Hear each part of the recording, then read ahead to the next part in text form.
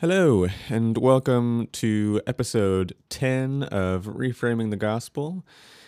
This is going to be one of the more short, reflective episodes on the concept of incarnational ministry, incarnational living. So, kind of looking back on the previous episode with Paul Granger when I was able to have a conversation with him about his experiences with incarnational living. So, if you haven't had a chance to check out that episode, I would definitely recommend going back and giving it a listen. There's some great stuff in there. But today is going to be a little bit more story form. Instead of reading from a script like I sometimes do for these episodes, I'm just going to be talking with some bullet points. So if I stutter or pause a little bit here and there, it's just because I'm trying to make this natural and a little bit more authentic than just reading from a script. Because I think a lot of this is really story oriented around my own story of what I've experienced with this concept, this idea of incarnational living and incarnational ministry.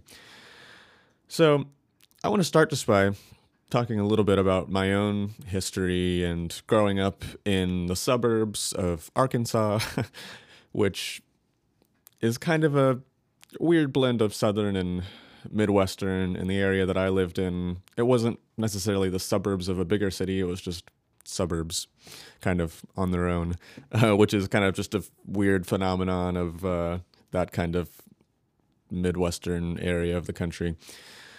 But I really grew up in an area where I had some really great neighbors. I grew up with a lot of friends in my neighborhood, folks that I would hang out with a lot. But I know that growing up in that area, what it meant to be a neighbor was really just that, you waved, you said hi when you saw people, you maybe asked people how they were, but you didn't really expect a whole lot in response. People didn't ask a whole lot of you. You didn't ask a whole lot of your neighbors. At best, you knew their names and maybe you knew the names of their kids, where their kids went to school, but that was about it. You pretty much, stayed out of each other's lives. You drove into your garage, you closed your garage door, and that was about it. So for me, growing up, what it meant to be a neighbor, it didn't mean a whole lot. Neighbors were just kind of these people that maybe you saw, maybe you didn't. There were plenty of neighbors on my street that I never saw, that I never got to know. And that's just kind of the way life was. That felt really normal for that part of the country and for my family and where we were living at that point in time. So it was kind of a culture shock for me when I first moved to Richmond, Virginia, or when I first came up here for an internship back in 2019, particularly coming into the neighborhood of Church Hill, which is a more urban neighborhood, more low-income neighborhood, or at least it was more so at that point in time. So I just remember driving in to Church Hill for the first time, coming from growing up in suburban Arkansas. It was really different. And I just remember driving in, it was pitch black. It was, late evening. And I just remember thinking, where am I? Like, what is this place? Like, I just never been in a neighborhood that felt like Church Hill up until that point, which just goes to show a little bit of my own cultural naivete at that point in my life. But it felt super different. Before I'd even met anyone, just driving in, it just had a different feel to it. But then as I kind of moved in for my internship and lived in the neighborhood and got to know some of the people on my street, that feeling just intensified because it was very different. The people who were living in the neighborhood and how they were living in the neighborhood was just very different from what I'd experienced in Arkansas. A particular neighbor that I got to know who really had a big impact on me, even though I didn't know them for a very long period of time, was this guy named Mr. James, who lived on my street, and actually the street that my wife and I now currently live on. And he was a black man in his, I want to say, early 60s, maybe. He, like a lot of people living in this neighborhood, had kind of a hard life. He had experienced addiction and homelessness and food insecurity, just a lot of really hard things. But he was a really incredible guy. He just had such an amazing attitude towards life. Oh, and he also had schizophrenia, which he was medicated for, and he would often say things, talk about his schizophrenia in really funny and interesting ways. He was just very self-aware about it, which I always just found very admirable. And he was able to get past a lot of his addictions. He had been sober for a good number of years by the time I met him. And yeah, he was just a really incredible guy, but very, very different kind of person from the types of people that I had grown up with. I grew up with very kind of cookie cutter, middle class white people, none of whom struggled with drugs or addiction or homelessness or food insecurity that I knew of, at least. And so getting to know Mr. James was definitely just kind of peeling back the veil and seeing what it's like to be someone who grew up in Churchill in Richmond, Virginia, and how different that was from my experience growing up. And because of his experience and because of the experiences of so many other folks who grew up here, what it means to be a neighbor, what it means to be someone who lives in this community is just very different. And that was something that would become more clear to me the longer that I lived in Richmond.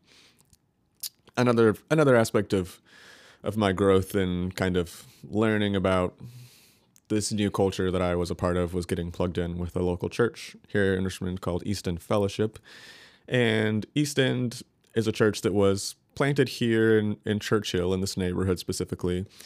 And a lot of the folks who attend the church, especially in its earlier years, were folks who moved into the neighborhood very intentionally to live and do ministry here with the folks who live here, a lot of whom were low income and people of color. And so the culture of the church was just very intentional about this idea of incarnational ministry, of living in a specific place with a specific people for a specific purpose.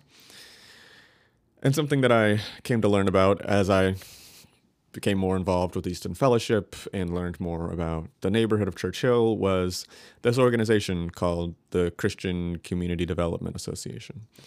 So community development is a practice that's been around for a while. So Christian community development is kind of a specific branch of community development that obviously has more Christian influences. And it was pioneered by a guy named John Perkins, who I'm not going to talk a lot about right now, but you should definitely look him up if you're curious. He's a really cool guy.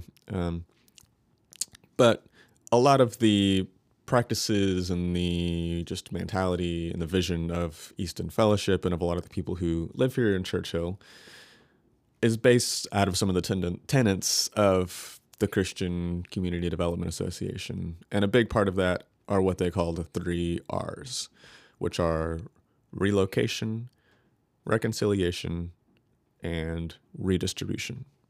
So these are kind of 3 of the big guiding principles of this organization and this way of doing ministry.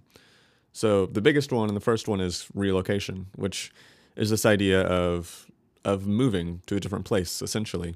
And there are different types of people that might do this. There are those who grew up in a neighborhood like Churchill who maybe leave, get out, and quote unquote, I guess, like make it, they're doing well, and then they decide to move back. So they relocate back to the community that they grew up in purposefully. There are those who maybe grew up in a neighborhood like Churchill who stick around, who purposefully stay to try to invest in the community that they grew up in. And then there's people like me who are not indigenous to the community, who move in as outsiders. And that's another kind of folks who may relocate. And relocation is really at the heart of a lot of CCDA's ideology and practices. And I'm just going to read a little quote here that's from a book written by John Perkins, kind of a handbook for the Christian Community Development Association. And this is actually a quote from somebody else named Bob Lupton. But Bob says that we are finally beginning to realize that programs do not fix communities. Only neighborhoods can do that. urban neighborhoods need vested neighbor leaders who will organize the taking of playgrounds back from the drug dealers. Needed are new homeowners to repair and restore deteriorated homes. Educated neighbors are needed to revive the PTA and turn the schools back into environments of creative learning. Urban renewal, public safety, and public education initiatives funded and operated from outside the community may have their place, but without the leadership of committed, connected, compassionate neighbors who have a stake in the future of the neighborhood, these programs will have little lasting effect. Unquote.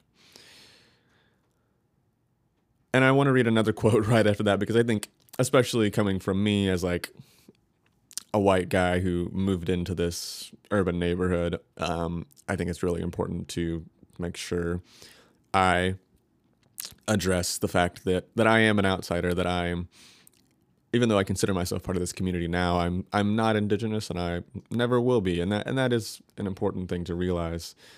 But this is another quote from the book from a different person named Jonathan Brooks.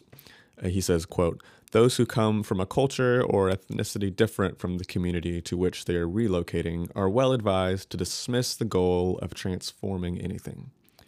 Just come to learn. This will be appreciated much more than your efforts to, quote, save the neighborhood. If you come humbly with a willingness to learn, you will find in time that you are making a difference, often without even realizing it." End quote.